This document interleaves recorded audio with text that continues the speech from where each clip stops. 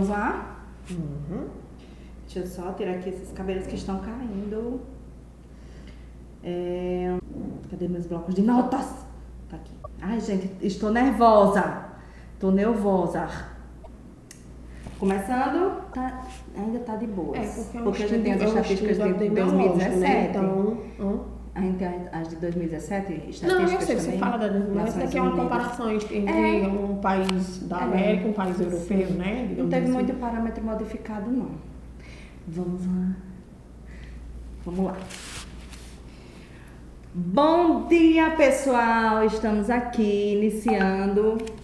O que é isso, hein? Esse barulho? Desculpe. Não, desculpa não, cara. É porque o WhatsApp que falou, nós estamos... Não. Pronto, agora sim. Bora lá. Bom dia, pessoal. Nós estamos aqui gravando o nosso primeiro programa, primeiro episódio do podcast. A gente pode dizer que nós estamos na primeira temporada. Primeiro episódio da primeira temporada, para fazer as pessoas viciarem e quererem ouvir, como se fosse uma série, todo mundo quer consumir até a gente conseguir grandes financiamentos como do Netflix. Eu tô sentindo muita pretensão da sua parte. No entanto, eu endosso, né? Eu sou uma pessoa positiva, vamos dizer assim. Pode dar certo. Mas vamos sonhar, né, cara? Sonha que se sonha junto e tal. Vamos tentar terminar o primeiro, que isso pra mim já vai ser muito sucesso, considerando-se o contexto no qual nos inserimos essa semana. Minha filha, as pessoas perguntando, né? Então vamos lá. Vamos. E a gente trouxe algumas ideias e chegamos à ideia final do nome do podcast, Nivelando a Cafeína, Papo Turbinado. E aí... nós somos professoras na Faculdade de Enfermagem da Universidade do Estado do Rio Grande do Norte.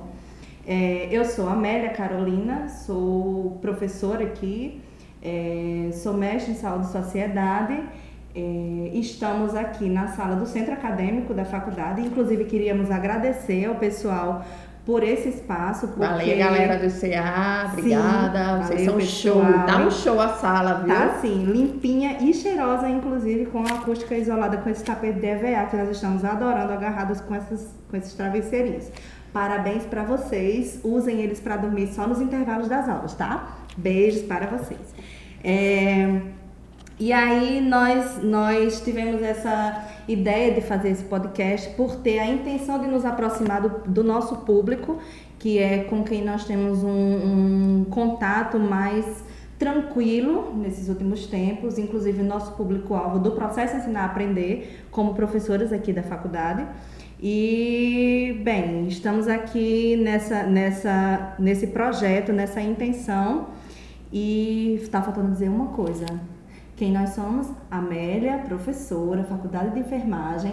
Kellyanne também, que vai se apresentar agora. Peraí, deixa eu dizer só uma informação importante. Sou mãe de Lucas, né? Pronto. Claro, isso nos define praticamente.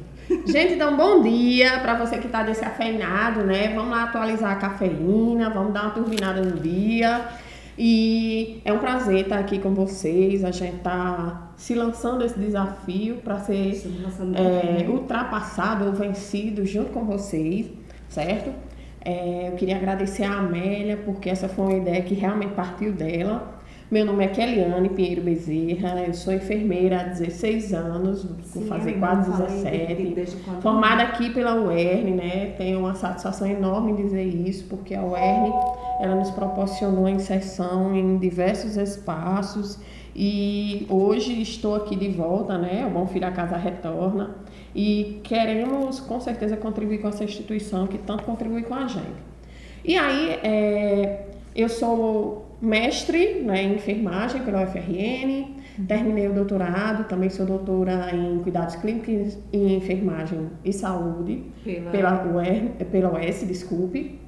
E a gente, há algum tempo, né, existe uma afinidade com o público adolescente, já trabalhei com adolescente na graduação, quando me formei, o meu trabalho foi voltado para adolescentes e aí sou professora atualmente da disciplina de criança e do adolescente e a gente tem identificado algumas demandas relativas ao adolescente, daí o desejo de criarmos um núcleo, né? O núcleo de atenção e promoção à saúde do adolescente, que tem como objetivo justamente voltar os trabalhos para esse público. E aí a gente pretende desenvolver pesquisa, já estamos tentando institucionalizar, né? A primeira pesquisa vinculada ao núcleo. O podcast vai ser um projeto também voltado para o nosso núcleo. Temos também uma vinculação com o NUPIX, que é o Núcleo de Práticas Integrativas, que já vem desenvolvendo ótimos trabalhos aqui na universidade. A gente quer envolver o adolescente também com essas práticas. E temos também um projeto de extensão, né, que foi aprovado para iniciar o seu desenvolvimento agora em 2019.1 nas escolas, que eu acredito que também vai nos subsidiar bastante na retroalimentação aqui desse podcast. Então, assim, é uma satisfação imensa estar aqui com vocês. A gente espera que o núcleo ele consiga trabalhar e desenvolver ações que realmente sejam, digamos que, satisfatórias, né? Que consigam dar respostas às demandas dos adolescentes. E por isso a gente pede que vocês estejam sempre participando. Hoje vai ser o nosso primeiro episódio, né? Vocês fiquem à vontade. A gente está criando também o perfil específico do podcast nas redes sociais, inicialmente no Twitter, porque a gente é mãe, né? Então a gente, além de mãe, a gente trabalha e aí a gente também, eu particularmente não dou conta das minhas próprias redes sociais. Mas aí a gente pretende dar uma movimentada, até mesmo com o objetivo de divulgar esse trabalho. Sim. Então, se você é um adolescente ou jovem, a gente vai discutir daqui a pouquinho o que os é limites isso, certo? Etários. Se você visualizar, tiver acesso a isso, vai ser algo bem local, certo? Vai ser algo bem voltado realmente para o perfil dos jovens e adolescentes da nossa universidade, da nossa faculdade, da nossa cidade. Sim. E por isso que a gente pede que vocês participem e divulguem, porque o objetivo realmente é esclarecer, conversar, ter um papo aberto, sabe? Promover a discussão de informações que cheguem até vocês e que possam lhe dar resposta, tá bom? Certo. E aí, o podcast, a gente tem iniciou essa ideia, o que é o podcast, tá gravando ali o vídeo. Podcast é um tipo de mídia que tem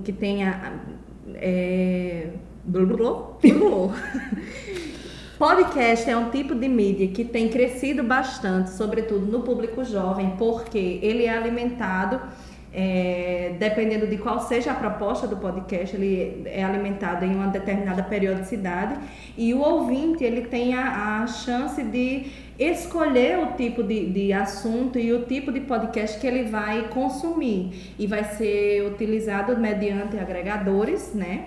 E da escolha do ouvinte. A gente tem escolhido esse público-alvo porque a gente observa que é também o público que mais consome podcast, principalmente no Brasil. E aí a gente pode depois, Amélia, mostrando, fazendo um vídeo rápido, uma live no Instagram, no perfil do Núcleo, né? Porque a gente vai criar o perfil do Instagram do NAPSA, o Núcleo de Atenção e Promoção à Saúde do Adolescente. Sim. Mostrando como é que você pode fazer para ter acesso ao podcast, né? Sim, e ver essa questão de agregadores, porque essa parte assim, tecnológica, a gente é muito com a Amélia. Eu realmente sou bem limitada. Não, mas não tem nadinha. E eu tô aprendendo ainda também.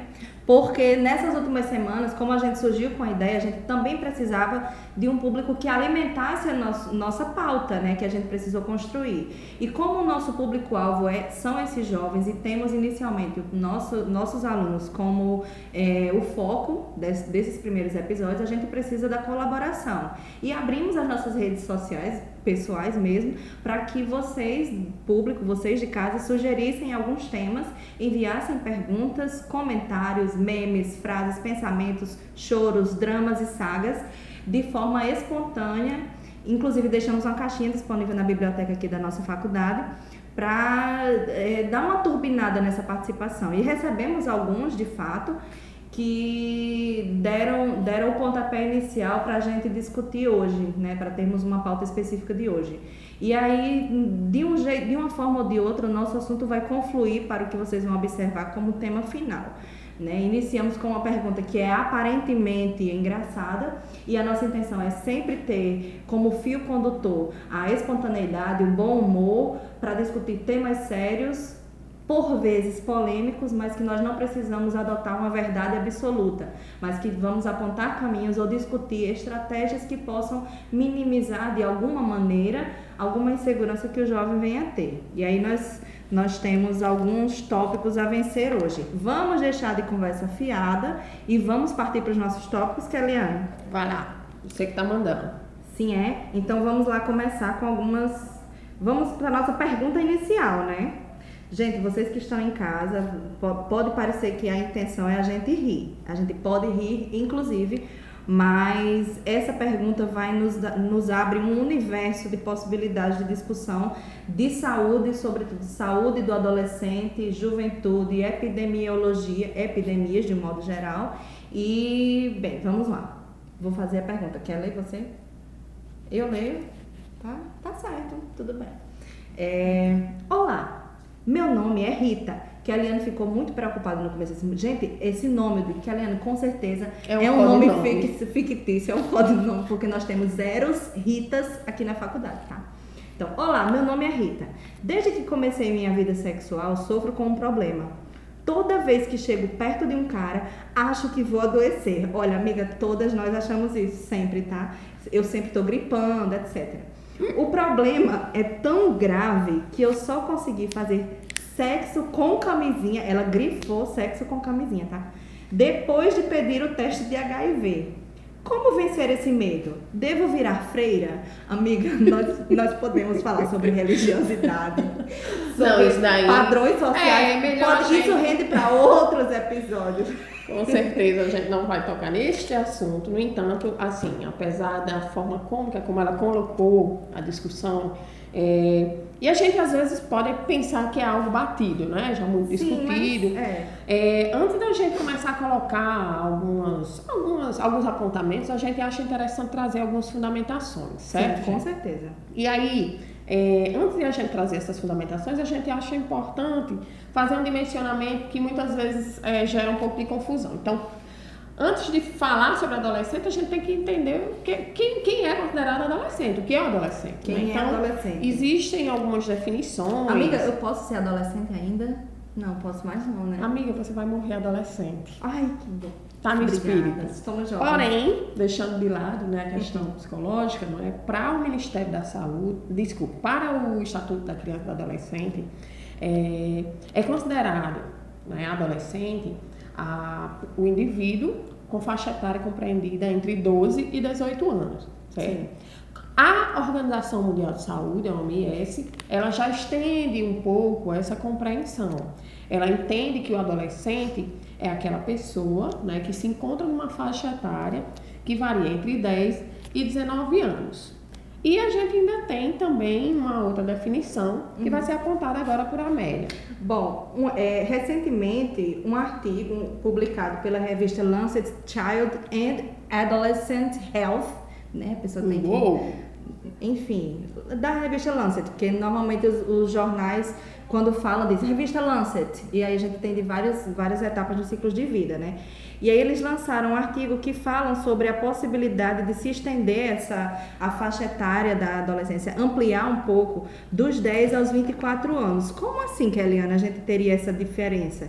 Eles nessas pesquisas, chegaram a discutir de que a puberdade iniciava, na verdade, antes dos 14 anos, chegando até o patamar de 10 anos, porque nós temos tido um aumento de observação de níveis e oscilações hormonais que antes nós considerávamos pré-puberdade em cerca de 10 anos, por exemplo. E até os 24 anos, porque nós temos tido nas últimas décadas mudanças comportamentais no jovem que tem adiado a saída de casa e a entrada no mercado de trabalho em função da melhoria na qualificação profissional, nos estudos, na noção do que é conforto e, enfim, acomodação junto com, né, no seio familiar. E não sei se vocês prestaram atenção, ano passado, principalmente, nos últimos anos, tem saído muitas notícias na internet e em jornais sobre o que eles chamaram a geração nem estuda, nem trabalha, nem sai de casa, nem contribui com as contas familiares. Muitas vezes isso também, esse tipo de rótulo não vai colaborar com um estabelecimento de uma identidade desse jovem. Mas o que a gente quer enfatizar aqui é essa mudança e a possibilidade de nós termos um público que nós chamamos de adolescente em uma faixa etária maior e que encaixa inclusive o nosso público de hoje, que são os jovens universitários. No caso, os nossos. A gente abriu para essa participação. E aí a gente recai nessa pergunta de Rita, porque Rita provavelmente está tentando desenvolver uma vida sexual ativa, Kelly, mas a pergunta dela demonstra algumas dúvidas e algumas inseguranças, né, com relação à saúde sexual, sobretudo com relação ao vírus da imunodeficiência humana, né? E é bem interessante esse questionamento, por quê? Porque a gente tem observado que existem realmente casos crescentes, né? A gente precisa ter o cuidado de monitorar isso, né? Então, muitas vezes a gente acredita que todo mundo tem muita informação e que essas informações, elas subsidiam as atitudes e muitas vezes não é isso que acontece. A gente sabe que o uso da camisinha, seja ela masculina ou a feminina, envolve uma série de questões pessoais, individuais, inclusive religiosas, e que vão emperrar ou potencializar o seu uso, certo? Então, o objetivo da gente aqui é dar fórmula pronta? Não, pelo contrário. O que a gente pretende aqui? A gente pretende fazer com que vocês reflitam sobre o que vocês acreditam que é melhor para vocês, mas sabem trabalhar a informação que vocês têm. Não é simplesmente informação por informação. É tipo, você está lá no momento do ato sexual e diante do seu parceiro ou parceira, tem autonomia e segurança necessária de impor aquilo que você acha que é seguro para você. Principalmente porque a saúde sexual passa muito pelo autocuidado, autorresponsabilidade para incidir no cuidado com o outro, né? Exatamente, Amélia. E aí, para ilustrar um pouquinho o que a gente está falando, a seriedade do assunto, a gente trouxe um pouquinho das estatísticas globais, certo? Que a Amélia vai apontar para a gente. Olha, em 2017 eram no mundo, tá? Cerca de 36,9 milhões de pessoas que viviam com o vírus da imunodeficiência humana, com o HIV.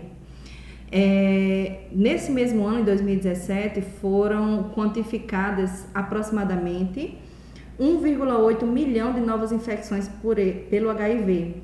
Esse 1,8 milhão tem aquele, como é que a gente chama? Desvio padrão e a possibilidade, que aí a gente teria números de cerca de 1,4 a 2,4 milhões de novas infecções. Para vocês terem uma ideia, todas as semanas no mundo, cerca de 7 mil mulheres jovens de 15 a 24 anos, entre 15 e 24 anos, são infectadas pelo HIV. É uma população grande, Keliane, grande. Isso além de que a gente sabe que com o avanço da ciência nas últimas 2 décadas, nós temos tido a possibilidade do acesso à terapia antirretroviral nas populações soropositivas. E aí, nesse mesmo período, 2017, a contagem seria de 21,7 milhões de pessoas vivendo com HIV que tinham acesso a essa terapia antirretroviral. No Brasil, a gente tem a terapia antirretroviral ofertada pelo SUS e que pode ser obtida nos serviços de saúde. Aqui em Mossoró você vai recorrer ao Hospital Municipal Rafael Fernandes, onde tem uma equipe multiprofissional que vai lhe dar o apoio para essa investigação e acompanhamento dos casos. Mas aí, gente, muita gente, às vezes, por entender que existe esse tratamento e que muitas pessoas que têm o vírus HIV acabam deixando de lado o ato preventivo, né? Uhum. E aí a gente tem que realmente fazer aqui um apontamento para a seriedade da coisa, porque quando você convive com o vírus HIV, você precisa fazer uma série de mudanças na sua vida. Sim. Você não vai mais viver como você vivia antes. Você vai ser uma pessoa que possui o vírus e que você pode transmitir para outras pessoas. E aí, mesmo com o tratamento disponível, é preciso deixar claro que esse tratamento, apesar de baixar o nível de infectividade, muitas vezes permitir até a gravidez de uma mulher, diminuindo, né, o risco de transmissão para a criança, isso não vai garantir que você vai ser curado. E muitas pessoas, às vezes, têm essa confusão. Então, assim, a gente pode um dia trazer um podcast só que faça essa abordagem, pode trazer um profissional para falar direitinho sobre isso, mas é um caso muito sério, né? E aí, tentando complementar essas informações que foram apontadas por Amélia, eu trouxe aqui um estudo que foi feito em 2013, pode parecer muito atrasado já que a gente está em 2019, mas como se trata de um estudo epidemiológico, demora um pouquinho para saírem as publicações, e esse estudo ele aponta o resultado de uma análise feita na França e no Brasil em relação a adolescentes, né? Adolescentes e jovens adultos. E aí ela aponta especificamente as idades na França entre 10 e 19 anos. Foram encontrados de 1980 a 2009, certo? 361 casos de pessoas infectadas por HIV, dentre eles 215 homens e 146 mulheres. Na idade compreendida entre 20 a 29 anos, que acaba incluindo um pouco da faixa etária do que a gente considera adolescente e jovem, né, nós teríamos 11.110 casos, né, nesses 29 anos, dos quais 7.902 seriam homens e 3.208 seriam mulheres. Isso na França, viu, gente? Quando a gente vem para o Brasil, nós temos a faixa etária de 13 a 19 anos, nós temos 12.456 casos. Olha só a discrepância em relação à França. E dos quais 6.269 são homens e 6.187 mulheres. De 20 a 29 anos, nós temos 154.023 casos, dos quais 95.415 homens e 58.608 mulheres. Então, assim, gente, há uma discrepância considerável no número de casos de pessoas com AIDS na França e no Brasil. E aí a gente começa a se perguntar por que isso acontece. Né? Porque não é uma diferença discreta. Não é sutil. Deixa eu dar só mais um dado do Ministério da Saúde, uma projeção de 2004 a 2014. As estatísticas apontaram que nesse público entre 15 e 24 anos houve um aumento, Keliane, de 35,3% de novos casos de HIV.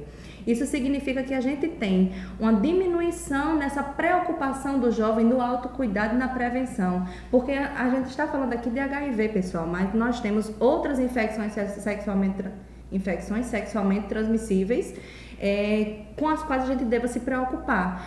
Parecem ter menos importância, no entanto, elas desencadeiam outros problemas orgânicos. Exato. Que podem levar à esterilidade. Isso. Né? Que podem gerar complicações sistêmicas. Que vão ser carregadas o resto da vida, Exatamente. Cara. E aí, é importante a gente estar apontando isso. E aí eu agradeço a Rita por ter colocado essa pergunta. Porque, obrigada, assim, Rita. Às vezes, o assunto começa a se transformar num tabu, porque tem muita informação. Onde você passa tem banner, a camisinha está aí disponível, muitas vezes a camisinha masculina, não só feminina, ela está disponível. Entregue pelo Sistema Único de Saúde, tá certo? Nas unidades básicas também, e outras campanhas no dia a dia, em carnavais e etc. Exato.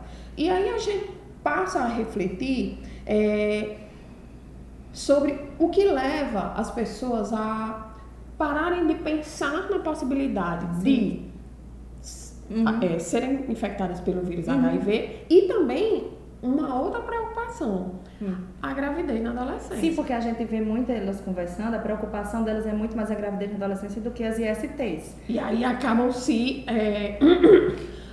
confiando nos métodos contraceptivos, muitas vezes hormonais, né? Naturais, e acabam esquecendo da camisinha. Né? Então, assim, a gente alerta para isso daí, pede para que vocês pensem como Rita, né? Não no sentido de se tornar freira. Porque a camisinha, Rita, se ela for utilizada... Respeitando aquelas que querem seguir vocações, tá, gente? Não, a gente não tá tirando quem quiser ser freira, logicamente, Não, a gente apoia, né? No entanto, nesse sentido, né, no que Rita colocou, e assim, a gente não tá fazendo chacota de freira, de jeito nenhum, foi uma forma que ela teve de colocar. Sim. E a gente coloca que se pense, né, em como você pode fazer para que esse risco ele seja minimizado até com o uso da camisinha, então. Exatamente, porque muitas vezes a gente está falando com essa preocupação da prevenção e o jovem vai começar a ficar preocupado exageradamente sobre essa questão da saúde e esquecer do bem-estar que é a saúde sexual, o sexo como um elemento da fisiologia da saúde do ser humano. E eu acho que essa foi principalmente a preocupação de Rita. Ela está tão preocupada, tão tensa com isso, que ela esquece que essa prevenção é importante e que essa juventude dela pode ser vivida. Então, o que a gente quer colocar? Que o uso da camisinha, né, ele garante contra a gravidez uma eficácia de 98%, certo? Se ela for utilizada conforme as orientações. Exatamente. Se não tem essas orientações, não teve essa pesquisa antes, a gente tem uma queda dessa eficácia para cerca de 85%. Gente, são 15% de chance. Ou seja, a cada 10 meninas que não usam direito a camisinha, 1,5 podem engravidar. Então, assim, é uma coisa preocupante, porque é importante que você use a camisinha, mas a gravidez também é algo que muda a vida de qualquer pessoa, não só do adolescente, do adulto. Ter filho, eu e a Amélia somos mães, é algo que requer um preparo e que muitas vezes eu acredito que esse preparo, acho que até que quem se prepara se sente despreparado quando é mãe. Exatamente. Porque é algo muito difícil. Nós esperamos, algum momento das nossas vidas, nós estamos na casa dos 30 anos, ainda nos sentimos inseguras com várias etapas da vida dos nossos filhos, mesmo com nossos companheiros e com a rede de apoio que a gente tem com a família, nós ainda temos momentos de dificuldades para lidar com o cuidado, as inseguranças com a educação dos filhos. Então isso é algo que a gente precisa pensar e nós precisamos discutir, inclusive em família, Keliane. É verdade, porque eu acredito que a grande barreira, ela tá aí. Né? As famílias, elas têm ainda o sexo como algo, um tabu, como algo ainda feio, como algo que não deve ser feito. E aí tem as suas limitações, ou muitas vezes não discutem, deixam para a escola, e a escola muitas vezes aborda de uma forma que não alcança o adolescente, porque muitas vezes a escola ela não disponibiliza de tempo, né, de infraestrutura ou de capacidade para lidar com essas temáticas e para lidar, inclusive, não com informação, mas com conhecimento, com a individualidade do adolescente. Com a permissão do adolescente procurar entender e conhecer, não colocar esse conhecimento de cima para baixo, horizontalizado, e ele lhe vê como e ele lhe vê como uma pessoa que lhe promove informação e confiança em potencial para que ele possa viver e amadurecer e chegar à idade adulta com saúde, com... E assim, gente, o que a gente está aqui criticando o trabalho? Não, a gente não está criticando o trabalho. A gente está fazendo análise a partir de vivências que a gente tem, né? Então, dificilmente pessoas da idade da gente tiveram abertura para discutir sobre sexo em casa. A gente aprendeu na faculdade. São conflitos intergeracionais que a gente entende depois. E aí, o que a gente quer colocar? Que quando você se colocar diante de uma situação como essa, procure conversar com alguém que tenha mais informação, uma informação mais preparada, um profissional, um professor, alguém mais maduro, porque assim, a grande dificuldade está em agir, né, de modo seguro. Então, vamos pensar quais são as dificuldades. Não tem a camisinha, não tem abertura para falar com o parceiro, acha que naquele momento vai ser difícil utilizar. Então, o que é mais importante? É a sua segurança. Então, a gente viu que existe um número considerável de homens com HIV, mas as mulheres também estão sendo muito contaminadas. Isso se muito relaciona afetadas, bastante à violência também, violência de gênero. A gente pode ter um episódio à frente só falando sobre isso. E a gente quer colocar assim, Rita, que não, você já está fazendo sua parte, não é? O vírus HIV ele também não é algo que vai transpor todas as barreiras. Não é? Ele não é mágico. Ele não é mágico, não é? Ele não é. Então você está fazendo, já está preocupada, já está utilizando corretamente a camisinha, né? Você vai estar protegida, até porque nem sempre a capacidade de infectividade desse vírus ela vai estar a ponto de gerar em você um processo infeccioso, certo? Então muitas vezes as pessoas entram em contato com o vírus e não são infectadas. Então assim, você esteja tranquila nesse sentido, certo?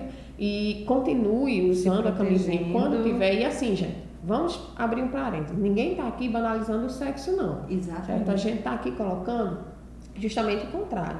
Você só deve fazer aquilo que você sente que está preparado para fazer. Deixa eu dizer, o conselho do adolescente que não tem essa preocupação, amiga, o que importa é ser feliz, vai! Não, nossa intenção aqui não é fazer esse tipo de endossar esse tipo de comportamento. Exatamente. Tudo tem que ser pesado, tudo tem que ser medido e conversado.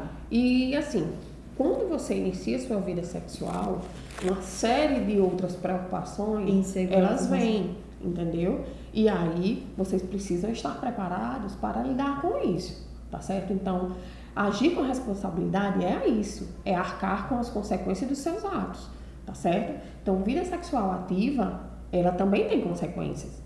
Desde gravidez há uma série de consequências sociais também, emocionais, de autoestima. Exatamente. Então, a forma como você vai escolher, inclusive, a sua carreira depois desse momento, de como você vai conduzir. Não, foi mal, corta. Eu também não entendi muito bem, mas... Não, assim... Não, eu tenho um raciocínio, mas agora não vai mais... Explique! Eu fiquei curiosa. Oxe, vá. Pronto, a gente falou sobre o nosso momento de vida e a importância das redes de apoio que a gente tem para conseguir conciliar trabalho, filhos, qualificação. Isso. Claro que isso não vai limitar e evitar que você faça suas escolhas de vida, mas que isso vai lhe demandar preocupações, planejamento. Um esforço maior. Exato, um esforço maior. Você vai precisar abdicar das suas noites de sono. Você tá falando de uma possível gravidez, seria isso? Sim, não. É porque você não se fez entender por isso. Nós falamos em gravidez neste momento. Gente, eu acho que ela quis dizer na escolha profissional, porque ela não disse. Porque assim, se engravidar... entendi? Agora entendeu? Entendi. Desculpa, gente. Não tem que pedir. Nós estamos praticando, né? Na verdade, assim. Eu acho que é por aí, sim. Eu acho que a gente tem que pensar nisso. E... nos colocamos aqui, certo? Enquanto professoras, enquanto formadoras, né? A gente tá aberto para as dúvidas e não precisam ser todas colocadas em podcast. Não. A gente pode ter algum momento em que você precisa. Eu acho que o professor, ele tá ali para construir um caminho junto, né? Não é só formar um profissional, mas também a gente contribui para a formação enquanto ser humano. E aí, se vocês se sentirem, tiverem essa necessidade de buscar uma orientação nesse sentido, a gente está aberto para discutir com vocês, tá bom? Sim. Vamos dar continuidade à nossa pauta. Vamos agradecer a Rita, porque Rita gerou uma discussão bem profícua e que a gente vai utilizar esse tema em outros momentos, porque a gente precisa se aprofundar nele. Com certeza, viu, Rita? Né? Essa semana foi meio conturbada e uma semana é pouco tempo para poder a gente ler tudo a respeito de todos os temas. Mas a gente dá algumas pinceladas e vai aprimorando com o tempo, tá Esperamos lhe ajudar, tá, Rita? Valeu, Rita, arrasou! Nós temos outra pergunta aqui, quer ler essa aqui? Certo. Vamos lá, Angela. Quer dar um nome para ela? Vamos dar um codinome. Maria? Maria. Tá bom, tudo bem, Maria. No percurso da vida, enfrentamos constantemente desafios e principalmente dúvidas em relação ao qual caminho deve se seguir para nos sentirmos completos plenamente. Traçamos objetivos, metas, entretanto, colocamos diversas barreiras sobre tal idealização de vida. Olha-se para o horizonte e vê muitos cumes e montanhas que parecem serem impossíveis de serem escaladas. Um longo caminho sinuoso. E aí? Amélia, se você souber a resposta, me diga, porque eu ainda estou procurando. Não, eu estou viajando nesses cumes, nessas montanhas, nesses vales, porque é uma pergunta filosófica, é uma pergunta preocupada. Acredito que Maria falou sobre as escolhas profissionais também, né? Nós recebemos muitos questionamentos sobre essa questão, a condução dos estudos na faculdade, as responsabilidades que vêm com a idade. Eu vou ler só outra que se parece bastante com essa, tá? Tá, ok, fica à vontade. Crise dos 20, tipo, frustração com todo o ideal que somos levados a construir nas nossas vidas e de nós mesmos. Até onde esse processo de idealização é normal e saudável? Como lidar e se existe uma forma de preparar os jovens e adultos para lidar com esse momento? Vamos dizer que essa aqui foi Ana, que perguntou.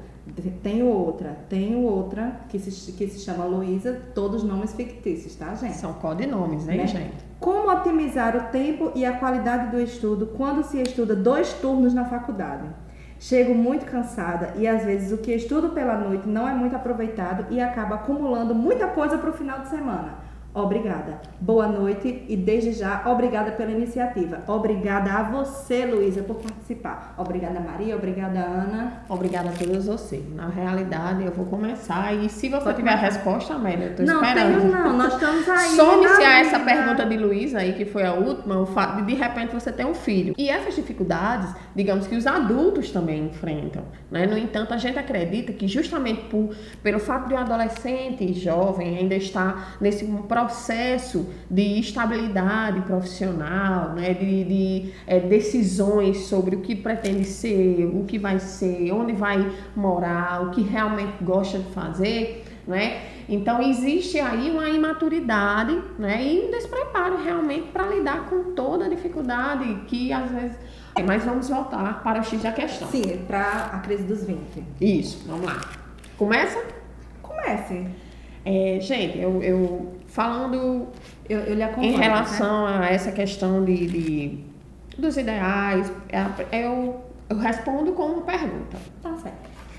Esses ideais são seus?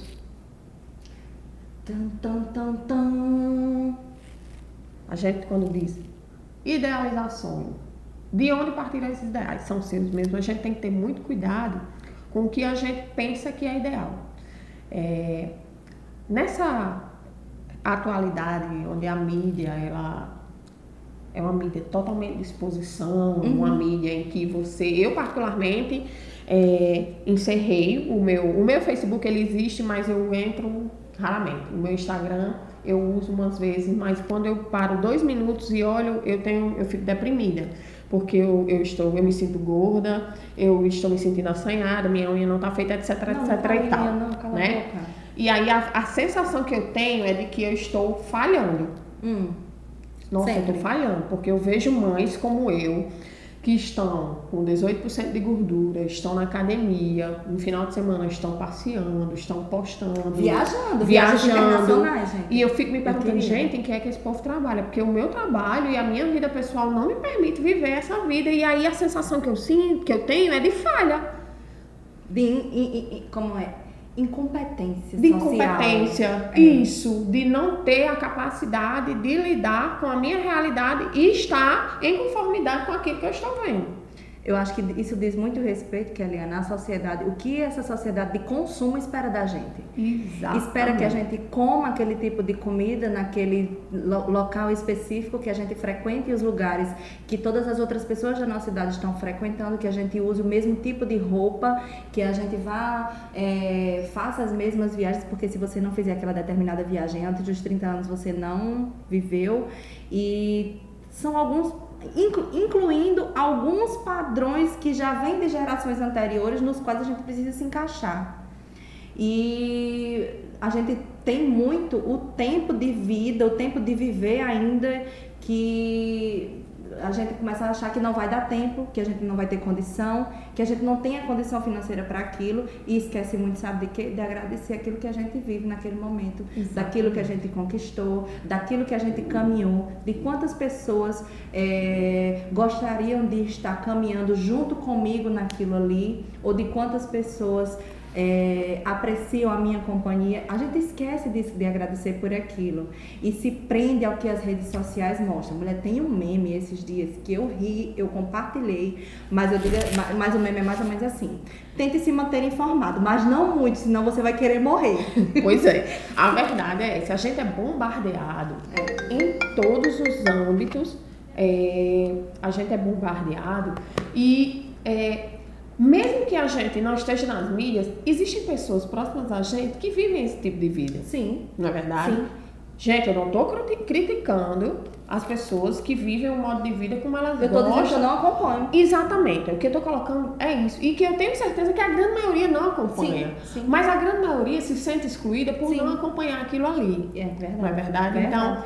Então, volto para a pergunta inicial. Os ideais que você colocou para si são seus? Ou são dos seus pais? Ou são de pessoas que estão próximas a você? Ou você está querendo impressionar a quem? Isso. E aí vamos responder essa pergunta. Certos ideais são seus. Certo. Por que eles se desconstruíram? O que houve no meio do caminho que você O que não foi que conseguiu houve no meio do continuar com eles? caminho? É verdade. Né? Não deu certo? Tenta outra coisa. Não, e muitas vezes você não vai precisar desistir daquele sonho, daquela caminhada. Vamos ver onde é que existe uma barreira que você possa transpor? Exato. A gente, muitas vezes a gente vê alguém numa condição de vida e diz, nossa, eu vou chegar ali. E muitas vezes desconsidera todo o caminho que aquela pessoa percorreu para chegar ali. A gente não pode negar, gente, que existem pessoas privilegiadas. Existem pessoas que têm uma vida mais fácil, mas isso não significa dizer que elas são mais felizes, né? E aí a gente outra coisa. Poderia se indignar, a gente poderia se revoltar mesmo, porque de repente você consegue perceber uma pessoa que tem tudo e que chega lá e que você tá ali muitas vezes. Mas, gente, a vida é assim. Não, e essa linha de pensamento, ela gera um ciclo de autossabotagem que você acaba julgando a você mesmo. Meu Deus, eu não consigo isso, eu não sou assim, eu sou um lixo, etc, etc, etc. Mas por que você está estabelecendo aqueles padrões que você quer seguir e que você quer atingir, mas que não são de você? Quais são as suas qualidades? Quais são as suas potencialidades? O que você tem de bom construído? Encontre-se a si mesmo. Muitas vezes é questão da sua construção de autoestima, amor próprio. E não, isso me faz lembrar, que a Helena apontou aqui, porque a gente entrou numa sintonia esses dias, acabamos lendo o mesmo autor, que é Zygmunt Bauman. Isso, que fala da sociedade de consumo, né? Sociedade de consumo. Aí ele vem com toda aquela, né, quase uma saga que chega perto de Senhor dos Anéis, né? Medo líquido, amor líquido, pós-modernidade, né? E quando ele fala sobre, ele muda o conceito de pós-modernidade e ele mesmo justifica por que ele está começando a usar isso de vida líquida, justificando que hoje em dia as relações e a forma que o homem, que o ser humano se organiza em grupos é de uma forma tão frouxa, tão líquida que ele usa, que essas relações elas não têm formato, elas não têm durabilidade. São amizades, por exemplo, que se fazem e se desfazem por um clicar de botão, de seguir e deixar de seguir, follow e unfollow. Inclusive, vou perguntar para você, ouvinte, qual foi o detox que você fez essa semana. Quando eu deixei de usar o Facebook em 2014, cara, foi uma libertação muito grande. Mas isso me faz lembrar que, assim, o tempo que eu deixei de usar o Facebook, eu troquei por alguma atividade de qualidade. Ler um livro que me seja prazeroso, tomar um café com um amigo, que essas são as relações que a gente precisa manter. Muitas vezes, e algumas pesquisas apontam para a dificuldade do jovem hoje de lidar com o ser humano naquela questão do toque, do olho no olho, do conversar pessoalmente, porque a gente está reduzindo as nossas relações a amizades, amores, afetos virtuais. Exato. E, assim, o que é que a gente pensa quando discute esse tema? Que existe uma fragilidade psicológica. Sim. As pessoas estão adoecendo. Com certeza. As pessoas estão se sentindo cansadas, desmotivadas, logicamente muitas com, às vezes, muitas dificuldades, e a gente entende, a gente não quer minimizar a dor nem o sofrimento de ninguém aqui. Exato. Mas o que a gente quer colocar é que, assim, a gente precisa também enfrentar as situações conforme elas vão se colocando e pensar que essa vida que está aí exposta não é a vida real. Eu conheço pessoas que postam vida, né, que postam coisas que não vivem aquilo ali. E eu tenho certeza que vocês também conhecem. Sim. E a gente precisa refletir sobre isso, né? Precisa refletir quais são os tipos de relações que nós temos estabelecido no nosso cotidiano, não só familiar, mas no nosso cotidiano profissional também. Sim, e quando eu digo profissional, é na faculdade mesmo. Eu me lembro que a gente vivia um sentimento de competitividade, sabe? De falta de amabilidade. Eu falo vivia porque hoje eu tenho mais consciência sobre essa situação, e hoje eu adquiri um método, digamos, de enfrentamento dessas situações, que é tipo, eu me esquivo e desvio de pessoas que de repente possam gerar esse tipo de sentimento. E situações também. Era aí que eu queria que você chegasse. Pessoas e situações. Existem algumas situações que nos levam a nos sentir mal, que baixam a nossa autoestima. Essa história de comparar. A gente escuta muito, né? O aluno nota. Professor X é top, professor Y é top. Eu adoro. Não, mas professor Y e X não tem. Aquela ali da violé. Então, assim, eu hoje tenho uma maturidade suficiente para entender que aquilo é mérito dele. Não é um mérito menor meu. É mérito do professor, e a gente tem que entender isso. Certo? Então, com os alunos, a gente também tem que ter essa clareza. Existem alunos que têm mais tempo para estudar, tem alunos que não trabalham, tem alunos que têm uma casa para morar, tem alunos que não precisam ficar aqui nos corredores da faculdade, não vêm da mesma cidade no mesmo dia, não tem família no sentido não tem filho, não tem que trabalhar para sustentar. E isso, gente, nos leva a fazer uma leitura diferenciada dos alunos. Sim. A gente entende as dificuldades do aluno, mas a gente também entende que isso não deve ser motivo para exigir menos dele. Verdade. Entendeu? A gente está aqui para formar vocês, alunos, e para fazer de vocês enfermeiros que estejam preparados para lidar com as situações com as quais vocês vão se deparar lá fora. E é coisa barra pesada. É muita responsabilidade. Muita responsabilidade. Porque, além disso, você tem que passar por esse processo de formação, que é autoconhecimento. Nós ainda estamos em processo de autoconhecimento até hoje. E ele é eterno. Ele é eterno. A busca é algo eterno.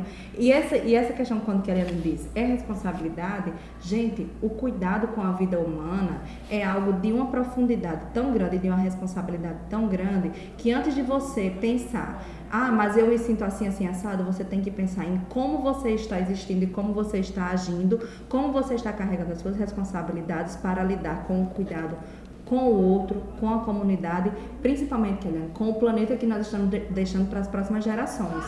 Essa responsabilização passa muito por você se fortalecer nessa demanda de formação e das respostas que você precisa trazer para o futuro. Aí, as meninas, Maria, Ana, Luísa, temos outras perguntas que se assemelham muito a isso.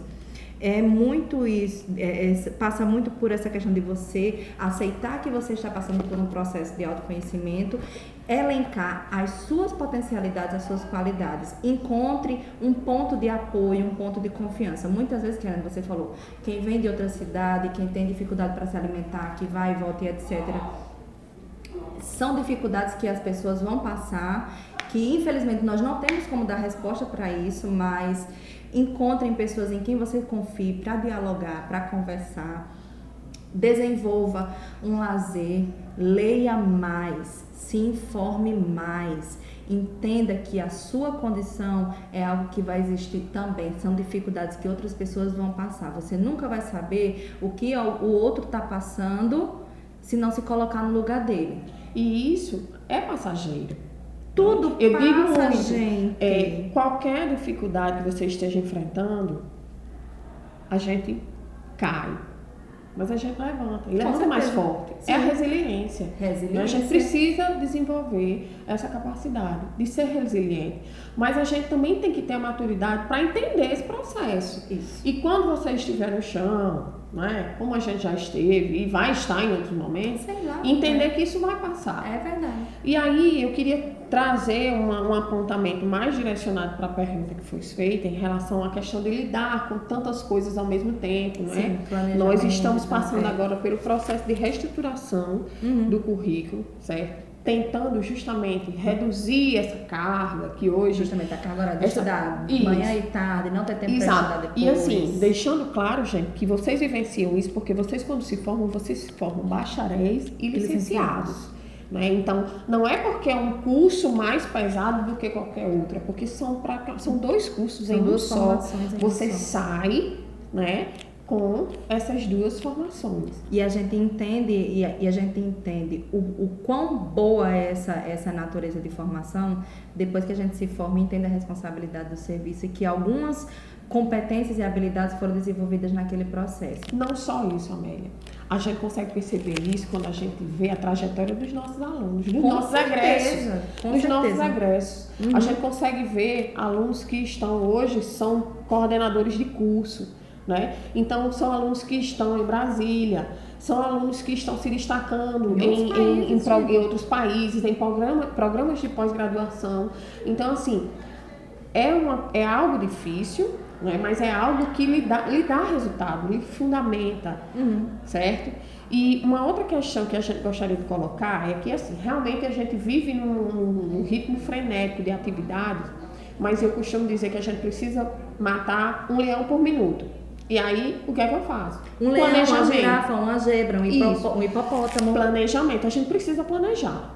Isso daí, gente, não tem como você viver sua vida sendo levado, não. Vamos às dicas. Ou você se planeja, ou então a vida planeja por você e você vai ser levado pelos outros. Certo? Então, todas as noites, eu vou dizer o que eu faço, porque eu acho que quando você coloca, todas as noites, eu vejo, pelo menos no domingo, eu vejo o que tem pra semana. E aí o que eu vejo? Não, são 2.000 coisas. Amanhã eu quero fazer 100. Eu coloco na agenda de cima para baixo, ou seja, a primeira coisa do que eu não posso deixar de fazer. E aí eu coloco 100, no final do dia eu fiz 2. 98 ficam para outro dia. É assim. A realidade é essa. Isso. E deu certo. E você tem que entender que você não deixa de ser a pessoa que você é e produtiva da forma que você é e crescendo da forma que você cresce porque você fez 2 coisas e deixou os 98 para outro dia. E outra coisa. Não foi deixar por deixar, foi porque realmente não deu. Exato. Pela dificuldade, muitas vezes, de conciliar essas inúmeras atividades. Qual é o objetivo? Você dá conta. Né? E aí você vai dando conta por prioridades, mas de forma planejada. Eu acho que eu não consigo visualizar uma outra forma de fazer as coisas que não seja planejando e priorizando. E agindo. Exatamente. Né? Porque também, assim, a gente sabe que é difícil chegar em casa cansado e ainda ler e estudar. Mas você deixar tudo acumular, não vai ajudar. Elabore um sistema de horários de estudo. Você nota que estuda melhor determinada disciplina em tal hora, das 7 às 9. Estude aquela que você se sente mais produtiva. Se force a ler um livro que não seja o livro do estudo da faculdade específica, pelo menos 10 minutos por dia antes de dormir, porque aquele exercício de leitura faz com que você desenvolva alguma afinidade por algum gênero, por exemplo. Eu digo muito para eles, faça um diário de escrita. Antes de dormir, se você não quiser fazer essa leitura, escreva, deixe sua mente fluir. Isso faz você exercitar cognitivamente grupos de palavras, pensamentos. Você vai notar que alguns pensamentos que lhe afligem bastante agora, à medida que eles se materializam na palavra que você escreve, você vai entender, poxa, isso aqui está muito absurdo. Por que eu estou pensando isso? Será que eu não estou potencializando esse sentimento? Isso é ruim. E aí você começa a trabalhar aqueles pontos que você está notando. Use aplicativos que lhe ajudem no horário. Eu uso aquele Google Agenda. Mulher, foi a melhor coisa que eu descobri nos últimos 5 anos. Eu ainda não sei trabalhar com ele, gente. Ela já me ensinou 1000 vezes, mas eu ainda tô aqui com a agenda. Não, mas eu tenho uma agenda também. Tá ali dentro da agenda toda arriscada, não, inclusive. Aí eu não consigo administrar aí eu tenho isso, que, né? Muita coisa. Exato. Organize os seus arquivos. Use a nuvem. Use e-mail. Não tem problema, nós vamos editar, cara. Então, assim, por que a gente pensa nisso? Porque a gente entende que quando você está numa faculdade e você está traçando seu caminho profissional, você está trabalhando sua autoestima. E é o que a gente tem percebido, onde existe uma fragilidade atualmente. Sim. A autoestima, ela está frágil, Muito. ela está muito suscetível a qualquer coisa. As pessoas estão inflamadas, eu acho. Eu evito o Facebook justamente por isso, porque eu sinto uma guerra virtual. E toda opinião contrária é interpretada como uma avaliação negativa pessoal. E além disso, qualquer atitude sua parece que, se me afeta, por tabela, foi pensada contra mim. Uhum. Então, assim, nem sempre as coisas acontecem desse jeito, certo? Esse resultado pode ter sido negativo para você, mas nem sempre foi pensado para... E aí a gente começar a fazer a leitura das situações, se colocando também no lugar do outro. Certeza. Não é verdade? Com certeza. Muitas vezes a gente julga, a gente se chateia com o colega, a gente se chateia com o professor, a gente se chateia com a coordenação, com a direção, com o motorista do ônibus. Com todo mundo. E a gente não para pensar. Eu mudei o meu modo de pensar depois que... meu modo de dirigir, depois que eu passei a pensar assim. Porque eu acho que você conhece e muitas vezes as pessoas, os motoqueiros vêm e tiram fim no meu carro. Hoje em dia eu digo, ele tá apressado, o sol tá quente, ele tem que entregar a pizza. A amiga me deu uma carona. Então, assim, isso, gente, suaviza. A gente tem o nosso fardo. Eu tô apressada para chegar de 1 hora na aula, de 7 horas na aula, de 7 horas no estágio, de pegar a minha filha na casa, na escola, ou na creche, mas eu tenho que pensar também que o outro, ele tem a necessidade dele. E quando a gente começa a fazer essa leitura, é difícil. Não tô dizendo que é fácil, não. Não, menina, é um exercício. Não é mais... Reprogramação. Gente, muda muito, melhora muito. Isso em todos os aspectos. Eu falei do trânsito, mas sobre todos os aspectos. Fila, enfim. Tudo aquilo em que a gente acaba precisando disputar um espaço, né? Precisa fazer essas concessões e barganha. Então, assim, eu acho que tudo isso influencia no seu modo de ser e na sua autoestima. Com certeza. Certo, gente? Então, assim, eu particularmente, o que eu tenho para colocar hoje de forma... Era só isso. Bem... Mas a gente quer mais. Mas eu tenho que atender um aurículo já. A gente vai finalizando. Bom, pessoal, a gente não conseguiu ler todas as perguntas que nos enviaram, porque a maioria delas giram em torno desse tópico. A gente pode, inclusive, lê-las nos próximos episódios.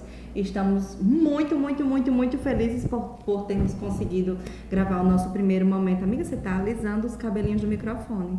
Ele é tão macio. Enfim, colocar assim, gente, que a gente não tem fórmula pronta, não. A gente, na verdade, tem aqui um espaço de discussão em que provavelmente em alguns momentos alguns alunos, outros professores vão participar, dependendo das temáticas que precisarão ser abordadas.